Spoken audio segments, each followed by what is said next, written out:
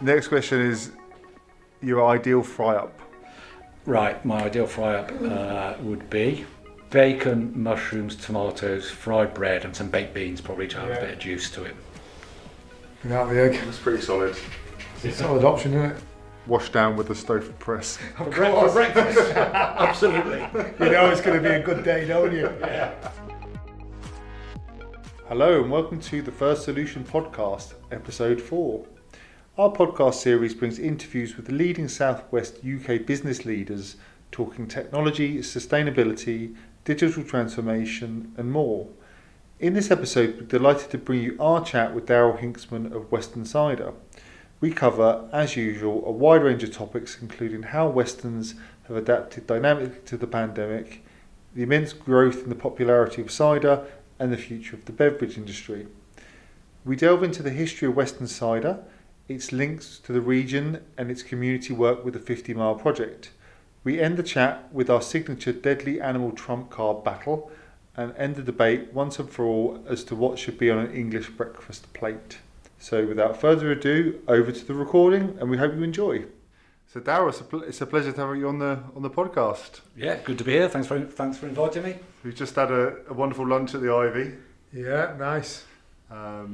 Blackened cod for me, Paul. Yeah, I was wondering, what was that leaf? Was it a banana leaf you had? I think it may have been. Didn't taste very nice. I don't think you're going to eat it either. Just posh fish and chips, really. And Nigel ordered me the burger. I was thinking it might have been the superfood salad, but it was the burger. So don't forget the cheese and the pancetta, Paul. Yeah. So again, thanks for coming on, Daryl. No worries. So how are things? Yeah, good. Obviously been the strangest of times for the last 6 months, especially involved in an industry like the alcohol industry where 50% of your customers have been pretty much closed for 5 months. So it's been an interesting time with some interesting challenges and has forced us down certain routes to reassess things, which is still ongoing. You know, it's fascinating. It's a changing picture day by day, isn't it? It is. You know, it's changed this morning. There's new rules being announced today that might well affect pub going. You know, limited it to groups of 6. Who knows what the impact's going to be? It could scare some people off altogether. Who knows? And I don't think we're even close to seeing what the impact on the industry is, are we? How do you feel about that? No, not really. I mean, the key dynamics are obviously the on-trade, as we call it, so sales of product on-premise, pubs, bars, hotels, went back to zero virtually from the end of March and only started to pick up in August. We're about 92% of pubs are open now compared to pre-lockdown, but the level of sales is nothing like that because they've got fewer people in them, they're selling less product generally. We think it's about 80% of where it would normally be, but again that also varies a lot geographically. So London will be below that. Right. Yeah. So people are not commuting to offices. You know, one of the, if you like, benefits, if there is such a word, for the last few months is more people have realised they can work from home as a business on a small scale. We've done more and more of that. But obviously people are still very nervous about commuting into large cities. So the associated after work drinks in pubs, that's not happening. Cool. It was a big thing in London, wasn't it? I used to love the London pub scene after work. It was something special. Yeah, especially on a Thursday night. Thursday was the weekend, wasn't it? You know, Thursday night in central London. You know, I worked in central London for a while.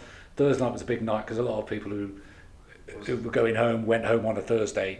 Was the big night? I mean, I don't know if you ever had a night out in the Square Mile on a Saturday. It's like it's dead. It's dead. No, I did. My wife and I did a charity swim a couple of years back, and we ended up trying to get something to eat in the Square Mile on Saturday tea time. Of course, everything's closed. We didn't realise it is because it's a ghost town. Even the Change closed down, don't they? Yeah. Do you think that 8%? You said 92% of pubs open. Yeah. Is that 8% ever going to open, or are they still waiting for something to happen? A combination of both. So some will not reopen. Some who have opened to take advantage of the government scheme, the Eat Out to Help Out, probably may close. Right. You know, they took advantage of that. If that's gone, it may not be viable. But you know, our view is around 90% probably will be open once things have sorted themselves out. Yeah. Yeah, what with the If government support and Yeah, things like that. yeah. You've got to look at it optimistically. And have you seen the kind of retail sale side of things? Excuse me if I don't get the right terminology, but on the shelf stuff, so is that kind of...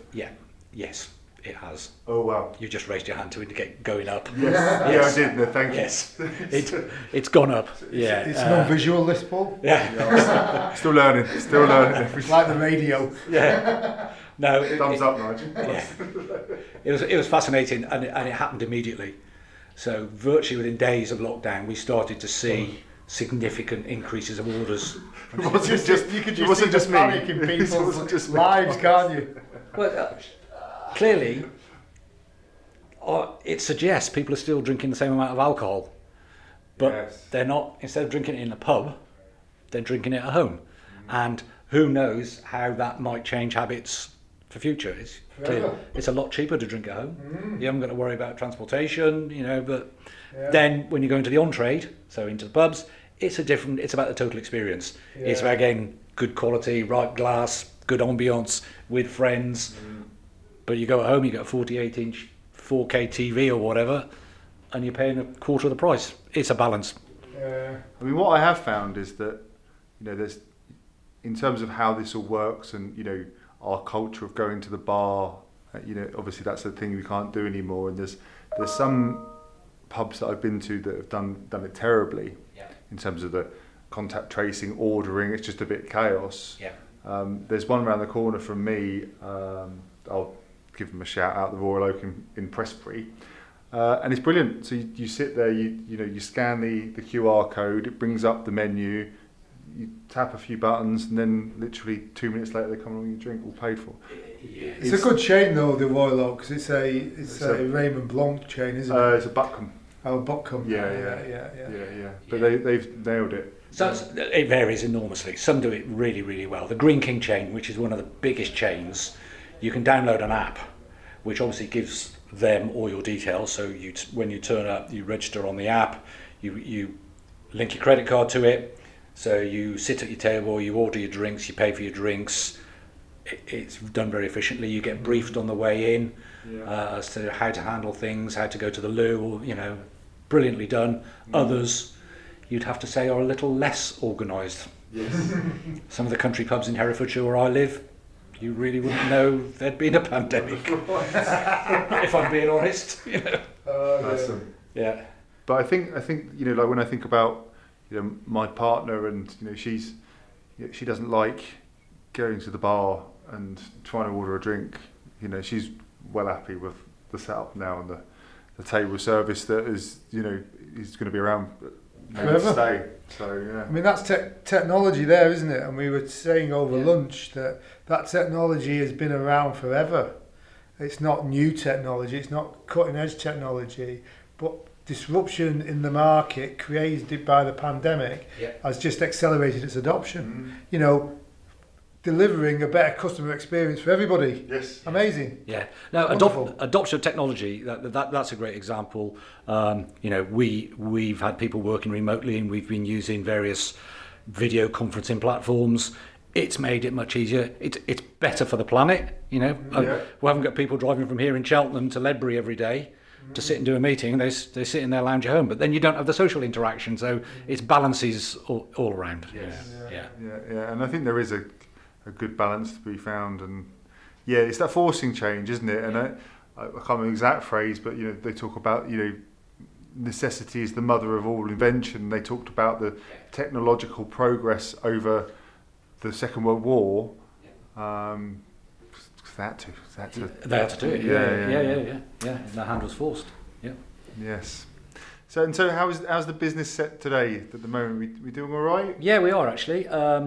So over the last 6 months, because we reacted very quickly to what was going on, I was saying to Nigel beforehand over lunch, we decided almost a week before lockdown was officially announced that it was pretty inevitable. So we knew that it would have a major impact on our business. So we, as a senior leadership team, we started to meet at 12 o'clock every day. And we did that for the next 100 days. So we just kept going. And immediately we made some big decisions about our production, so we stopped keg production, which was, a decent part of our production. 50% of all our business was into pubs. So we stopped that overnight because we knew we could switch it on as quickly as we wanted to. We also anticipated there would be an off-trade, so a take-home business demand. So we upped our lines, the speed of our lines, put more people on the lines.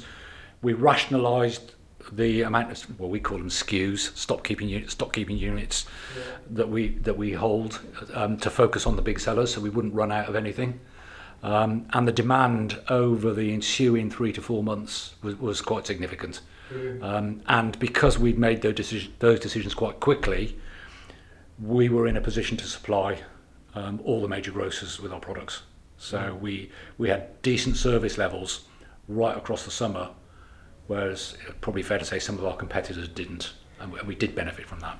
And it's the attitude, for me, it's the attitude at the moment you're hit with a crisis. Yeah. What do you do? Yeah. What, as an individual, what do you do as a business? How do you respond to the crisis? Yeah. Do you see an opportunity there within, or do you see is the crisis? Yeah. And those that see the opportunity are the ones that benefit. Yeah, and exactly. It's brilliant. That. I love the story. Yeah.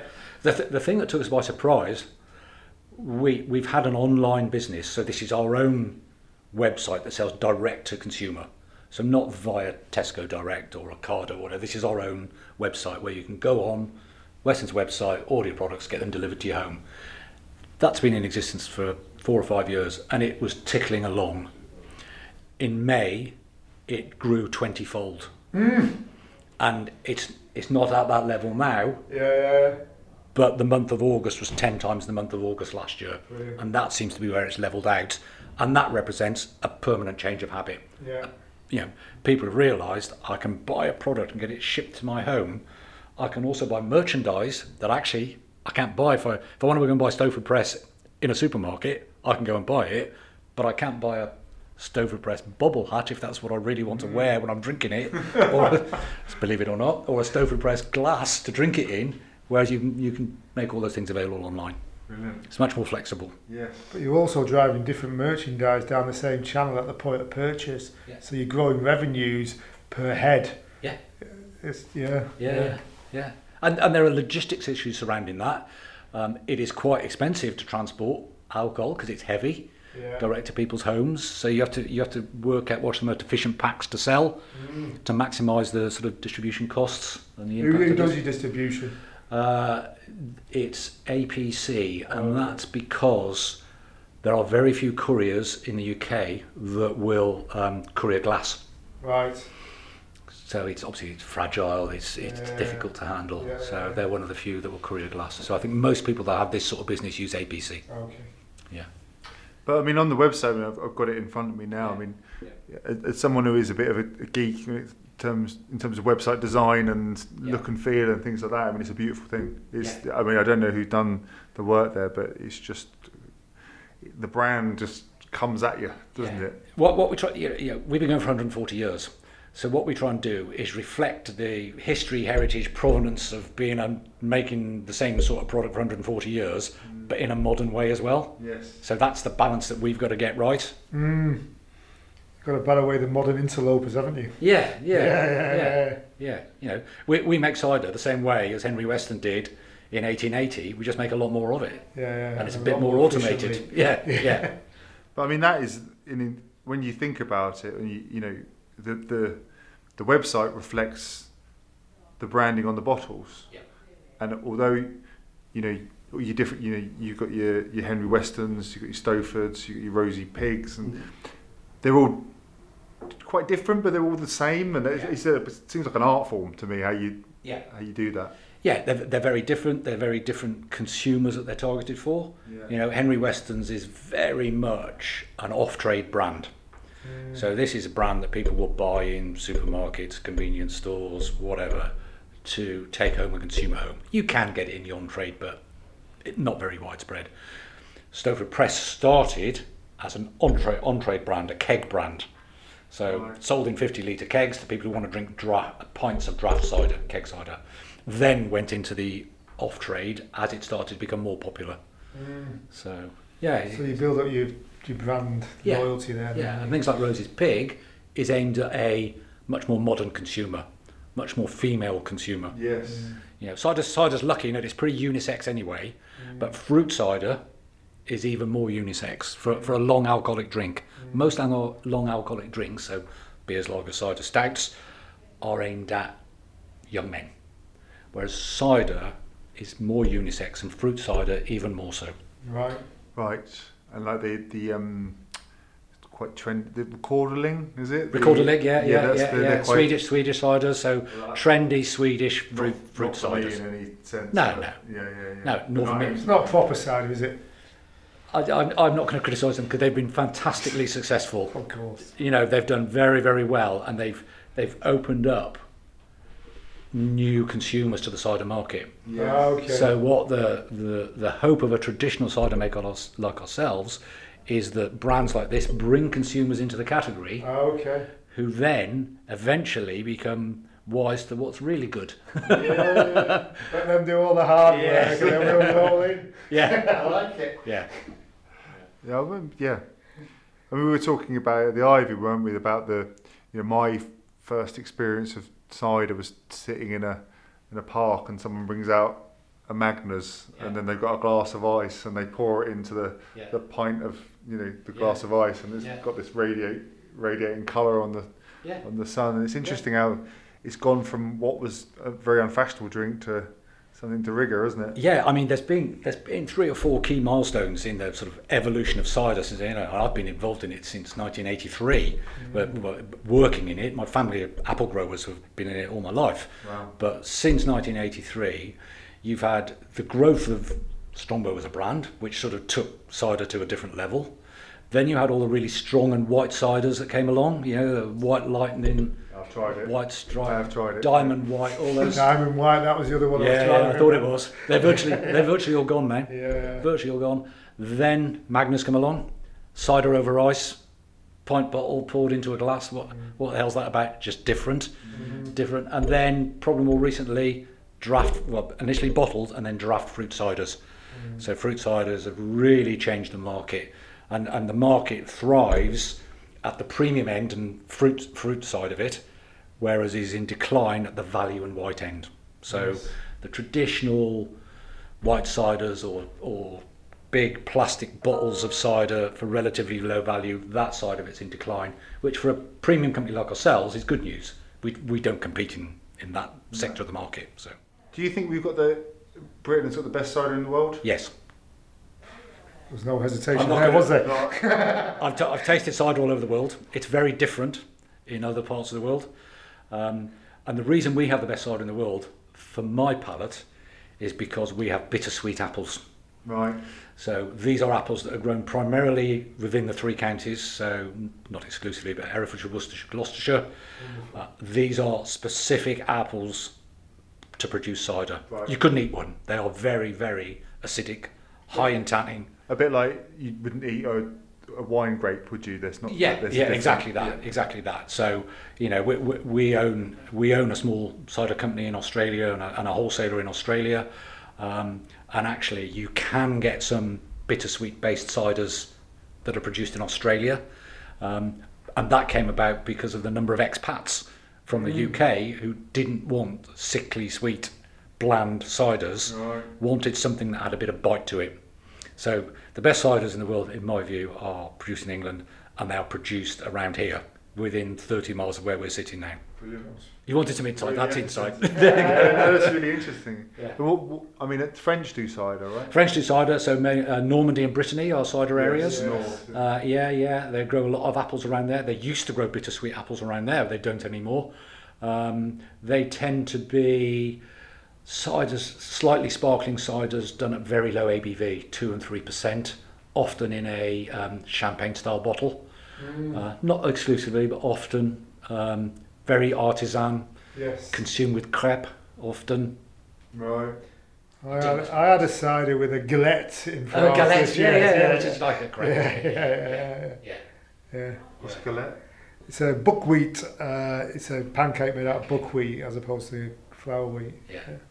Yeah, and is there much about sort of food? Because obviously it'd be cheese, wouldn't it? Cider and cheddar and things like that. But is there? You're starting to think about. Yeah, there's a lot of work that's actually been done matching cider with food, and there is a historic view that cider will always go well with anything that can thrive in the orchard in which it grows. So, because traditionally, cider trees were in big orchards, they weren't planted extensively as they are now, and pigs or sheep would wander around those orchards until the apples started to drop, in which case they'd get them out to A, stop them eating the apples and make themselves ill, and B, that they can actually then go in and harvest those apples and pick them up and make cider from it. Right. So cider with pork, ever since I've been involved, has always been talked about, both in terms of matching, so having a particular type of cider when you have a pork meal, or cooking with, so cider boiled in pork or cooked in pork or sausages. We would do our Christmas ham boiled in cider. Yeah, and cider also, because it's quite strong in flavour, can match well with foods that are strong for like curries. Yeah. So cider tends to do well in curry houses because it's a strong flavour to compete against. You either want something bland, so you get hence the growth of some of these Asian style beers, which are quite bland. Yeah, they're just quite light lagers. Very light lagers, yeah. And that's because it doesn't impair the flavour of the curry. Or you want something that's really strong, so you have a curry, then you have another strong taste, and then you go back to the curry. You either complement or you contrast. Right. Yeah, that makes sense. Yeah. Gosh, I think fish might work as well. Yeah. Some people say that. You can see a light sparkling cider with a salmon, or I can understand that. I think we should experiment. Yeah, we need to let's go back to the idea. Yeah, let's tell them we'll swap. Yeah. So and how's obviously we've seen it in the UK and the growth of cider here. I mean, and abroad. I think you mentioned Australia. Yeah. So we export to 44 markets from the UK. Our biggest is Australia, where we export finished product from the UK, but we also now produce in Australia as well. We've got a small cider company called Custard & Co, which is based just outside Perth. Well, just outside in Australia terms. Yeah. About 4 hours. Which I found out when I had to drive from Perth to visit the factory, and it's 200 miles away. And they told me it was just outside. But yeah, so we produce there. We acquired that just nearly 12 months ago. Perth's in the middle of nowhere, is it not? Yep. It is. So it of itself is in kind of isolated. Yeah. But it's in Western Australia. It's the most remote city of over 1 million people in the world. Okay. Furthest from any other city of 1 million people. But there's a few million people living in Western Australia. There's a lot of British expats and heritage there. So cider does well in Australia generally, but especially in Western Australia. If we look elsewhere in the world, Germany is a big market for us. I was explaining it to Nigel earlier, almost exclusively into the on-trade. So we have a partner over there, which is one of Germany's major brewers. They sell Stowford Press into British and Irish style pubs right across Germany. We export to Latvia, Lithuania, Estonia, Finland, Sweden. They tend to go for Henry Weston style products, so a stronger, heavy flavour, which suits the palate. Cider is growing in the USA. Yes. That's quite different though at the moment. It's a bit like the craft beer movement. It's lots of local producers who are doing well. What they are starting to do is some of them are now starting to mimic British style ciders, so the more challenging bittersweet ciders rather than the bland alcoholic apple juice that they've been used to in the past. Yeah. Right. Let them work hard at developing the market, then swoop in. Exactly that. Yeah, brilliant. we are present there now. We sell one of our products through a distributor in the US, but it's a difficult market to get into because it's so diverse. Duty legislation varies from state to state. It's like 50 odd different countries, isn't it? Yeah. And even the way that they do business is fundamentally different. Certainly, I know around retail, how you get your products into. It's just a different thing entirely. I was over in the States again, just before lockdown, there was a big cider conference in just outside San Francisco, and it was huge. You know, there was 1,000 people attending this conference and 400 different cider producers. Oh wow! You know, and of varying scales, from little, almost in a shed in the back of a farm, to quite major producers of cider. But there's a real momentum behind it. They think it's the next thing coming on from craft beers or seltzers, which have been huge in the US. And yeah. Wow. I mean, I think that, I don't know, the idea of, you know, selling cider and, you know, abroad and, you know, being on tap over there. I mean, at first you're like, wow, but then you're like, well, actually, you know, you walk into any pub in the UK and there'll be, you know, Danish lager, or, you know, maybe a French lager. Why not the other way? Well, what you've also got to think as well is that there's a very base raw material, and that is apples. Apples are grown in almost every country in the world. So you suspect that there's people in the past have experimented with producing alcohol from apples. So, you know, we know in various markets around the world, cider is starting to mushroom. In Asia, there's 10 countries in Asia that are in the top 10 growth, that all 10 are in the top 10 growth countries in the world. From very small base, but they're just starting to switch on to the fact that you can have an alcoholic drink which is perceived perhaps to be a bit more natural than beer, because you're basically just producing alcohol from an apple. You've got the base raw materials, you've got a very wide range of styles and flavours. A lot you can do with it. That you can do with it, yeah. I mean, I always associated, my earliest association with cider was Woodpecker. Which is going back a little while. But then I always associate cider with a sunny day. So it's a cider day. So the sun's shining. Today is the day we're going to drink cider outside in the sun. So I think when you go to the warmer climates, a cold cider lends itself better to that kind of environment than maybe some of the lagers. I mean, if it's thrived in, you know, rainy, wet UK, then surely. You know, sat outside a bar on the seafront just outside Perth with a 3 degrees pint of 4.5% Stowford Press is extremely pleasant. When it's 40 degrees, you know. Well, I'm looking out this grey day at the moment, and I can see the appeal. Yeah. Good. And so, I mean, we touched upon, you know, the website and the brand. In terms of your marketing, you know, you do a lot with sport. Yeah. So obviously we've got the association with Gloucester and Stowford Press. We've been involved with Gloucester at various times. We've been on the back of the shirt, on the shorts. We've got bars. We've got a stand branded up at Gloucester, obviously at Kingsholm.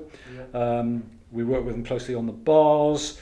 We do a lot of activation around Kingsholm. So, you know, if the bars that stock Stowford around the ground, we make sure that they've always got everything they need in terms of point of sale. If they want parasols or whatever to show consumers wandering to the ground, whatever they sell Stowford, we do a lot of that. Rate of sale of cider at Kingsholm is strong. It's good. Yeah. So it's a good association for us. Yeah, we've got porridge rights at other Premier League rugby rounds, but Gloucester's our focus and Gloucester's our main one. It's in the 3 counties. It's high profile.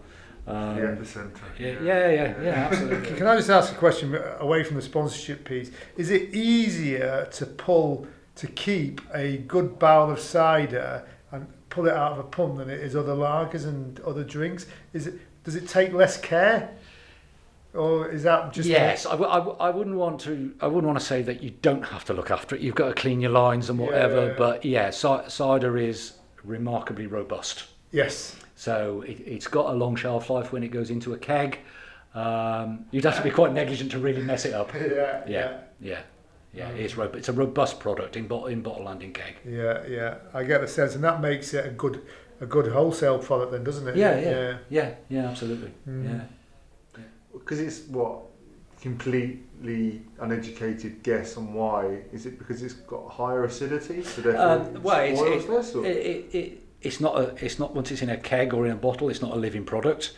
It's got relatively high ABV. Alcohol protects it, kills germs. It's pretty natural, so there's not a lot of anything else in it to go off, really. Right. That makes sense. Yeah. So Gloucester Rugby's the focus. Yeah. So Gloucester Rugby, a couple of other Premiership grounds. Newcastle Falcons we've been involved with. Leicester Tigers we've been involved in. Cricket we're in, I think, 5 first-class grounds. Right. So you can have a sponsorship, you can have a primary or secondary sponsorship. You can just have porridge rights in the grounds. So we're in. Are you in Edgbaston? We are in Edgbaston. I've had a cider day at Edgbaston. Yeah. I think I saw England retain the Ashes on a cider day at Edgbaston. I mean, there's a beautiful way, isn't it? Edgbaston is the biggest drinks consuming ground of the cricket grounds. Yeah. I can remember going in and I met a customer, and it was the guy that I left at the Gardano service station on the way back from the Arms Bar. It was the first time I'd met him, and it was 11 o'clock, and I went to meet him at a bar, and I said, "Oh, Andy," and I said, "Do you want a pint?" And he went, I'll have a Stowford, please. And I went, "Oh, God." Long day.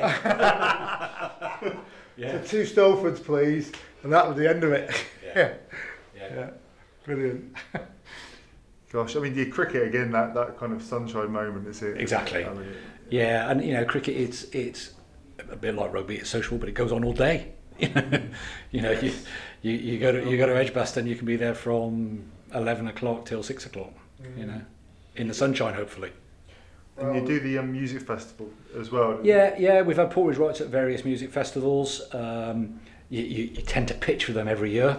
You work with a partner who might have the right to run the bars in a certain festival. Right. Cider does disproportionately well as a share of total alcohol in festivals. So the sort of people who would go to festivals are very similar to the sort of demographic who would drink cider. Yeah. And they tend to be in the summer. They're obviously out of doors. The association's a very positive one. So yeah, we've been involved in And it keeps well, and it pours well, it tastes nice. You can guarantee it, can't you? And that's another element of the business that just disappeared in 2020. Yes. Oh gosh. All the festivals gone.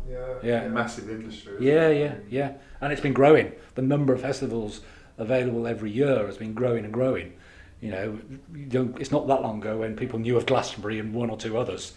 Isn't there a Westerns festival down here in Cheltenham somewhere, the back end of Cheltenham? We do the Cheltenham Jazz Festival. Western Cider Festival. There's a cider festival at Winchcombe. That's the one I must be thinking of. Yeah. Which is music and cider. That's the theme of it. Yeah. But obviously not this year.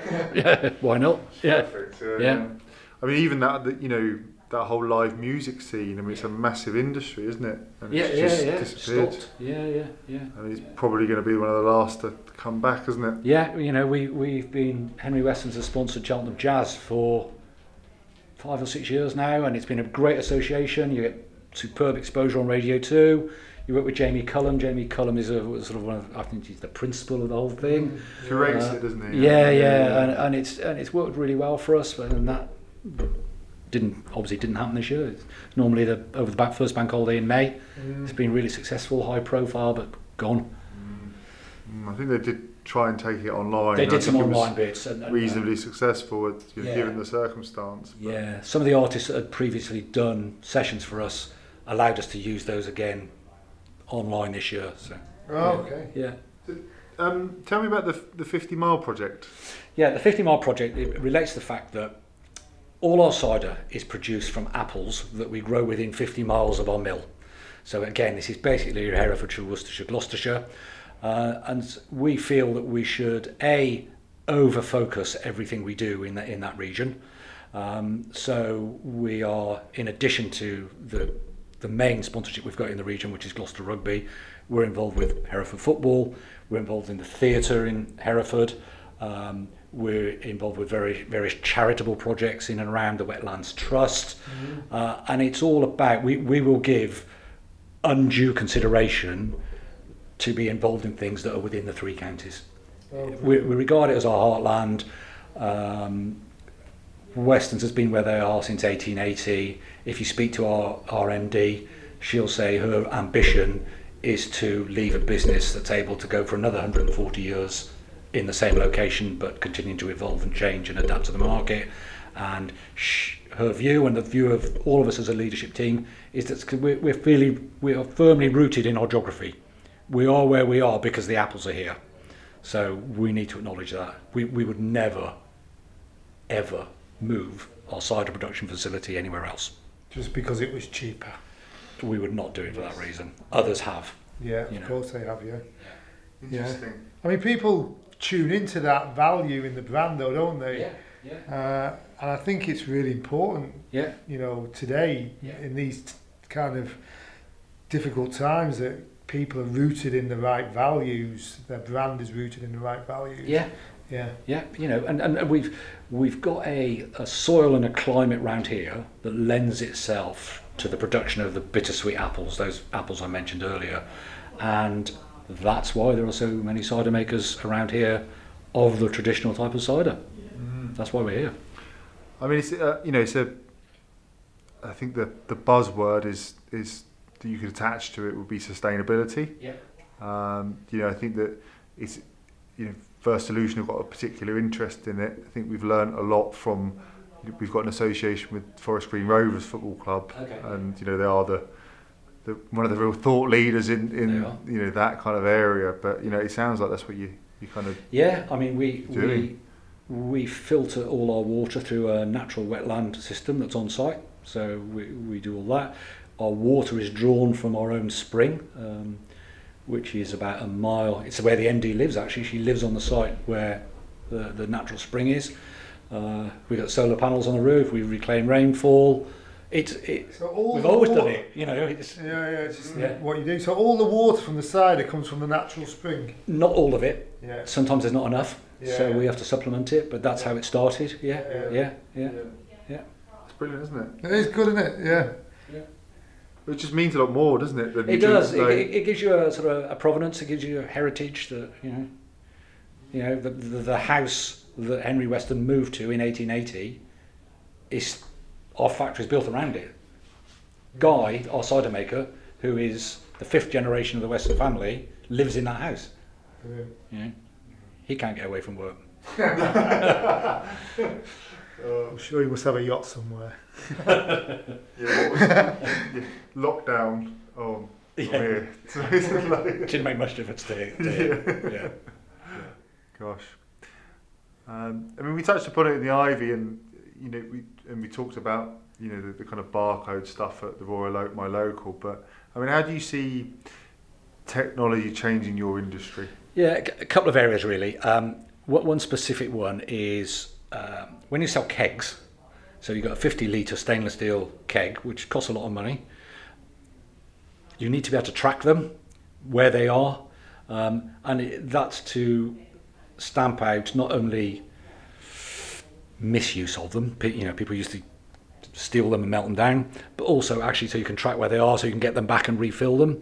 So we're currently looking at a barcode-based system whereby we'll scan every keg that we produce and then log where we sell it to on a delivery note electronically, so we've got full traceability of all our kegs. So at any one time we can say to customer A, B or C, by the way, you've currently got 6,000 kegs belonging to us, can you round them up and get them back, because we need to fill them. So that's some companies have started to look at that with varying degrees of success, but we think we've got to do it. I mean, because you can take that step further, really, can't you? And then you can start to talk about like the Internet of Things, and you can put a probe in your kegs, and you can start to understand when the kegs are empty and when they're full, and what temperature they're operating at. Yeah. So you can maximise the quality of the end product to the customer, Yeah. and start to report in that respect. So Yeah. but that's the start of it, you know, put a barcode on it, Yeah. the intention is right Yeah. and good, and then from that you easily put a little probe in it, Yeah. you know, with a SIM card that's just reporting back to you, and you're shipping the next full one before that one's empty. Yeah. Brilliant. Yeah. Yeah. And then if we look at our sales team, so again, this is primarily the sales team that call on pubs. So we need to know which pubs are selling our cider, what other products are selling alongside it, how well our products are doing, and we don't know that at the moment. We don't. If you said to me, hand on heart, tell me every pub within 10 minutes of here in Cheltenham that sells Stowford Press, I wouldn't know. And that's because some of them will be directly controlled by us, some of them will be through our various partners, the big brewers who own pubs or service pubs, they could be putting our product in, and we might not know until 3 months later when we get a list, by which time it might already have been taken out and moved somewhere else. You know, and we need to be much better at understanding where all our products are sold, because we can then target the outlets that are doing well, we can support the outlets that are not doing so well, we can focus our sales resource better.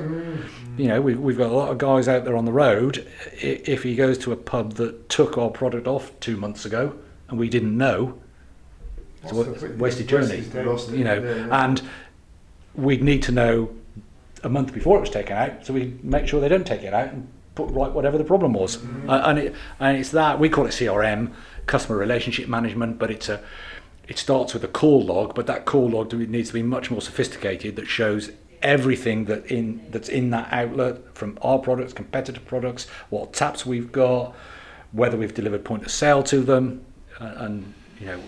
So you can create data. I mean, you're talking about data you can use. Yeah, but then you've got to create the data, but then you've got to create it with the intentions of its usage. Yeah. Because lots of people create lots of data. Some of it's valuable, some of it is meaningless, but they don't know what to do with it. No. And often they don't even know they're creating it. Yeah. So you've got to have the intention to create it, and you know, and understand what you want to do with it. And I think you guys seem to have had that thought. Yeah, we've had the thought. We haven't got the solution. We've got technology that we're told should give us that functionality, but it's not been proven yet.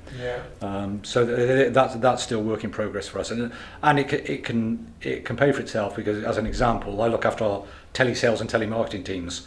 So probably 6-8 times a year in a normal year, we put that team to focus on sell Stouffer Press to that list of pubs, as an example. Well, when they spend the first hour ringing pubs that either not pubs anymore or haven't sold Stouffer Press for 2 years, you've realised you've got a problem with your data, and it's just cost you eight man hours ringing pubs that don't exist, that are Tesco's now. You know. Or McDonald's. Absolutely. Yeah. I mean, the return's obvious, and I think if you look at it around productivity, lost revenue, or potential missed revenue, then the numbers stack up really quickly and really easily. But again, it's a cultural thing. I think the organisation's got to be minded like that. The senior management team have got to be thinking in that way. You've got to be focused on growth and expansion and doing better and being better. I think you imagine everyone is like that, but not everyone is. No, they're not. No. You know, we're not the biggest cider makers in the UK. We're a decent size, but we need to have a mindset that means the product quality must always be paramount. If we're going to talk to people about, we produce cider in the traditional way, we only use bittersweet apples, we only use apples grown within 50 miles of the mill, we've got this great heritage, blah, blah, blah, blah, blah. Those things are really important, but it has to be reflected in the product. So the product has to be really bloody good. And then with everything else, we've got to punch above our weight, because we can't throw £50 million at marketing in the way that the big brewers can. So we've got to be a bit smarter. Interesting stuff. It is. Yeah, I mean, I think in terms of what we've seen in terms of if you get that core data set right, then it's been really interesting. As like a customer of mine said to me recently, I'd like to see the data, I'm not too sure what I would like to see out of it, sort of thing. But once you've got that integral set of data and you can rely on that, it's almost like the possibilities open up quite a great theory. So actually, can I look at this trend? Can I look at that? Can I compare last year's sales with this year's sales? This.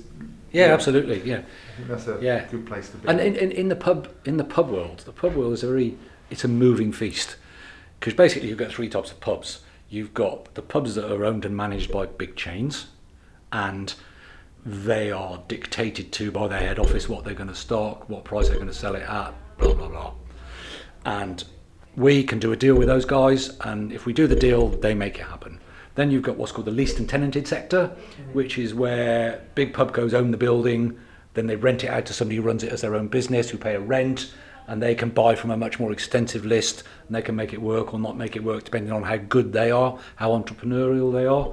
Then you've got what's called the free trade. So these guys are single or sometimes multi-site owner operators they can stock what they want. So you've got to have a really robust argument with these guys to say stock's overpriced because its rate of sale is good. You can get slightly higher price per pint than you can on some of the more mainstream because it's more premium. So we've got to adapt ourselves to those three quickly. Quickly, real time, really. Yeah, now I want to see the data live now. Yeah, supermarkets very different. They'll give you as much data as you can. You could spend forever analysing the data you get from supermarkets. The masters. Well, they are the masters, but they're enterprise level, and they've got teams and banks of people, creating data and using data to their advantage to create a better outcome for their customers. Because they're very customer focused. They know that they work hard to get that customer over the threshold, and when they've got them there, they've got to do a good job.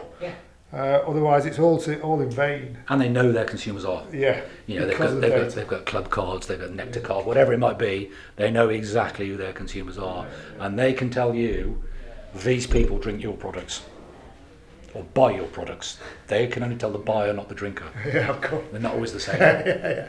But they're clever people and they understand the value of it. They understand the value of data. And Club Card, is a revelation, really, isn't it? And it's been around for years. But the insight it gave to Tesco's, they've messed up along the way, haven't they, for different reasons. But that was the thing that separated them from the competition. Yeah, absolutely it was. Yeah. In their bump. Yeah, there's no coincidence when you get your £3.50 Tesco voucher that it's also got 50 pence off Henry Weston's if you bought Henry Weston's 2 weeks ago. That's not a coincidence. Look, how did they know? 2 for 1 on Haribo. Yeah, exactly. Oh dear. Yeah, and that is the power of it. And I think you're right. I think people should focus on it in every respect. Yeah. But it's difficult to turn your mind to it because I've got a production line to run. Yep. I've got distribution to worry about. I've got a harvest to get. Yeah. So it kind of moves its way to the back of the line. But But it's an integral part of it. Of being this company rooted in history that's modern and responding to the market as it is today. So you've got to be both. You've got to have both hats on.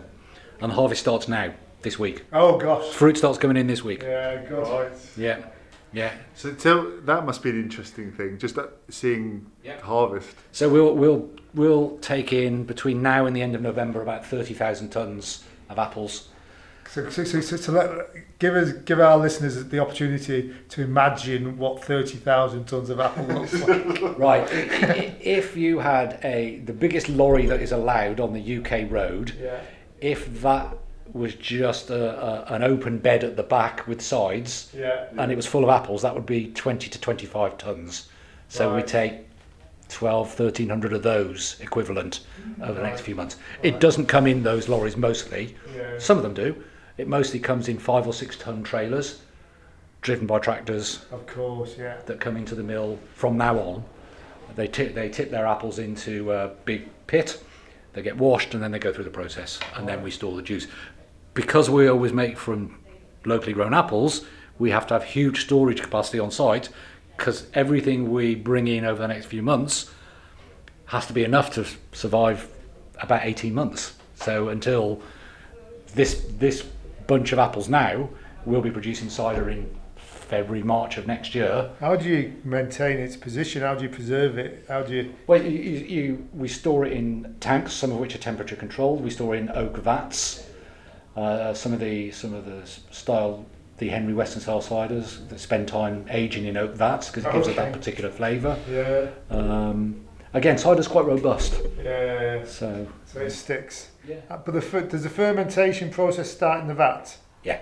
Right. So it starts, and then you do something to kick it on again. No, you don't need to really. No, it just happens. Just let it run its course. Right. Monitor the fermentation. And then that's the cider maker's skill. They then decide when it's ready, and then they store it and blend it when they need it. So I'm going to angle for an invite now, but tell me about the cider mill and the restaurant. Yep. So we've got the mill. The mill is the official term for where we produce cider. It's a cider mill as opposed to a brewery. So that's the whole site is called the mill. So we have a visitor centre. We have a restaurant called the Scrumpy House, which is an old barn that's been converted to a bar and restaurant. We've got tea rooms actually as well, and we do daily tours. Now, obviously, all that changed during the pandemic. That all closed down, but it's now reopened. Oh, is it? But it's restricted. So a number of people can go on a tour. They have to be one group at a time, one bubble, if you like. But yeah, the tours are up and running again now, and now is the time to go once the fruit starts coming in, because you can see things that are very different. A bottling hall or a kegging hall, whether it's bottling beer, cider, fruit juice, whatever, it's pretty much the same. But seeing tractors tip bunches of apples into pits that are then washed through and pressed and juice coming out of them, that's the bit that's very different. So yeah, it's we've got examples of all the old style methods of production on site. So around here a lot you'll see these great big stones. Yeah, so that's the mill, where you have a circular concrete trough, stone trough with a big wheel on its side that was then dragged around by a horse, and that would mill the apples, so make them slightly smaller. Then they're put into a press, which was often a screw press. I'm showing you in my hands, which is useless. No, thumbs up. But yeah, so the pulp from the mill was then stacked up, put into a press and squashed, and then the juice would come out. Yeah. I've seen it. And it's still done the same way, just on a bigger scale. We just have more automated presses and mills. It just makes me smile. People's inventions, the stone mill with the stone and the endeavour and the horse, just to have a glass of cider and get a bit merry. And the number of those mills still around, they're all over Herefordshire, Worcestershire and Gloucestershire. Almost every farm you see by the farm gate there'll be a relic of an old mill. Or when my mother and father moved to their last house, they were uncovering a load of brambles, and there was an old press, and this was basically two stones with a big iron screw down the middle, and they are quite rare. A lot of those have perished. Right. Yeah.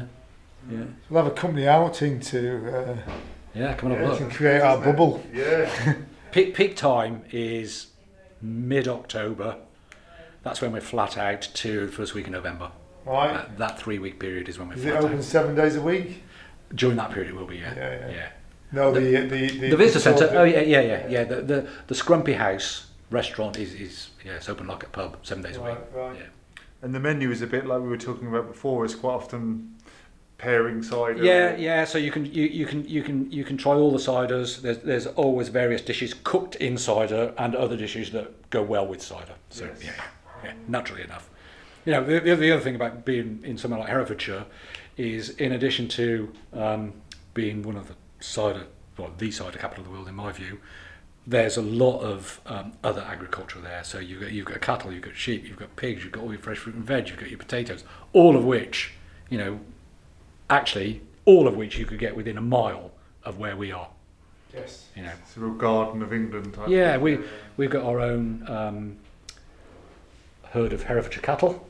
We're world famous. The family, the Westons family, still run a farm. They've got a herd of prize-winning Herefordshire cattle, actually, pedigrees. When Hereford Football Club, formerly known as Hereford United, when they play big games, the ball is walked around the pitch. Right. What league are Hereford in? They're in the football league. No, they're not in the football league. Okay. They're 2 levels below the football league. Right. So they're the level below the conference, National League North, I think it is, when we start back. But the ball that's walked around the pitch for the last 10 years is one of our balls. Oh, brilliant. Yeah. Is it the Hereford that in Argentina, and they talk about their world-renowned beef and steak? It is the Hereford, isn't it? Started with the Hereford. So Texas Longhorn cattle are a hybrid of Hereford cattle. Right. Yeah. So we usually like to end the podcast with some fairly nonsensical questions, because we feel that it really gets to know the person and in depth sort of thing. Okay. So do you mind if I fire a few at you? Far away. It used to be, what was it, Nigel? It was a lion versus a tiger. No, a tiger versus a bear. Tiger versus a bear, pardon me. So we thought we'd try a different one today, which is a pack of wolves versus a pack of hyenas. Pack of wolves every time. Right. I love the way wolves work as a team. Yeah. I love the idea of having a clear hierarchy and who does what. I've seen wolves in the wild, they're quite magnificent. Yeah. I've seen hyenas and they're scummy little Yeah. wolves every time. Yeah. Just because they're nicer, aren't they? Nicer, look nicer. The third one is I don't think a hyena is actually a dog. No, yeah, African wild dogs are different. Yeah, it's Yeah, not. I've It's, seen it's those, more. yeah. It's closer to a. I'm saying a load of rubbish now. A kangaroo. Or no, a guinea. Doesn't look closer any to a guinea pig Doesn't look anything like the kangaroos I've seen, I have to say. than a dog. Yeah. Do you fancy give us your own analysis, Nigel? What about hyena Hyenas. and wolves? I mean, I hyenas prefer will fight wolf. off a lion. Yeah, I mean, I prefer Not what you wolf. prefer, though. Hyenas, I associate with cowardice, Yeah. so I'd have to go with wolves again. I'd have to go with Al and go the wolves. But I'm still interested, tiger or bear.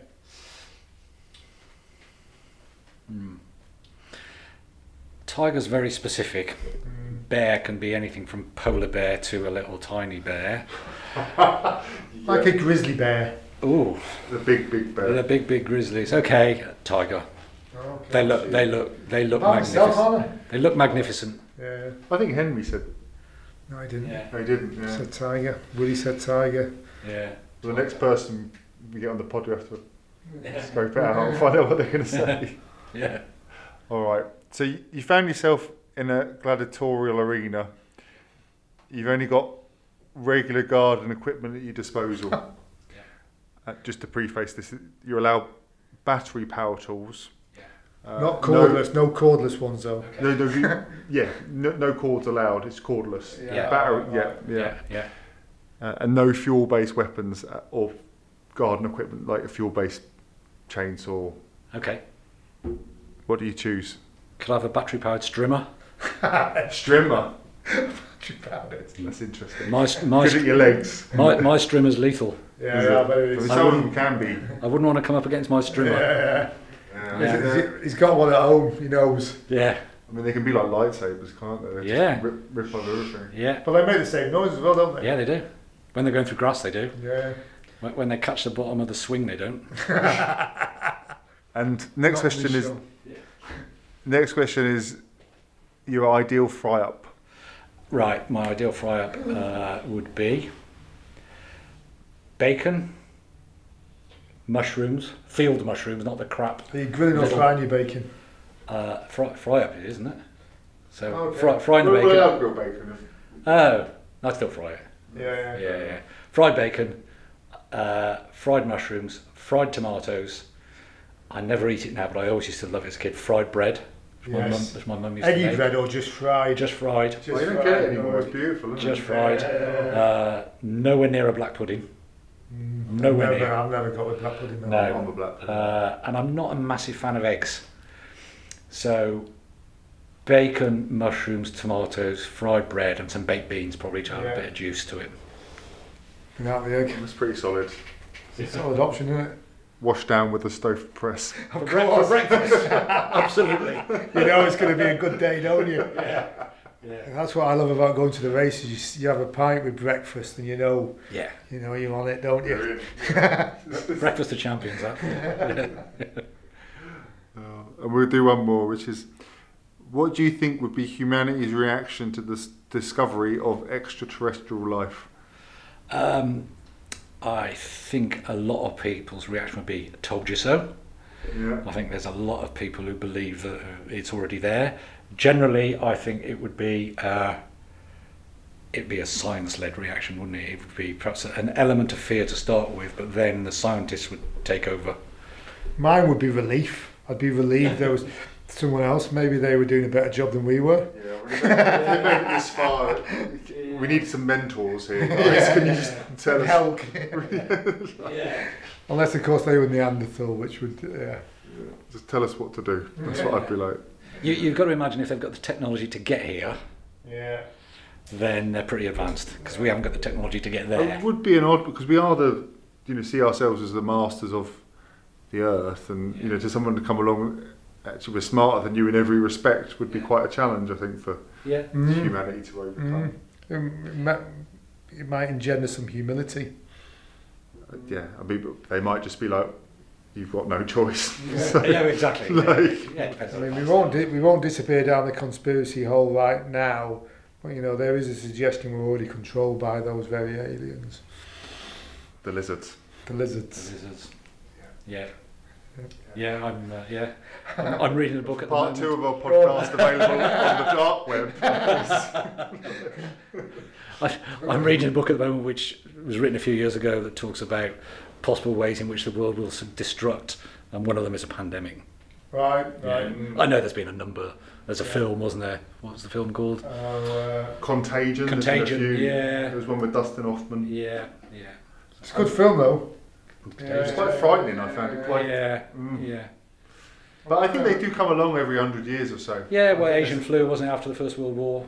We were kind of due. 100 years, yeah. I mean, one of my favourite books is Stephen King's The Stand, which is a pandemic-based book where you know people just die, and then it's a clash of good versus evil. Okay.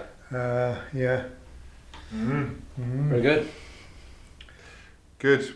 Well, should we wrap it up there? It was wonderful to have you on. No, it's a pleasure. I've enjoyed it. Thank you. That was good fun, wasn't it? Thank you for lunch. It was very nice. Yeah. Yeah.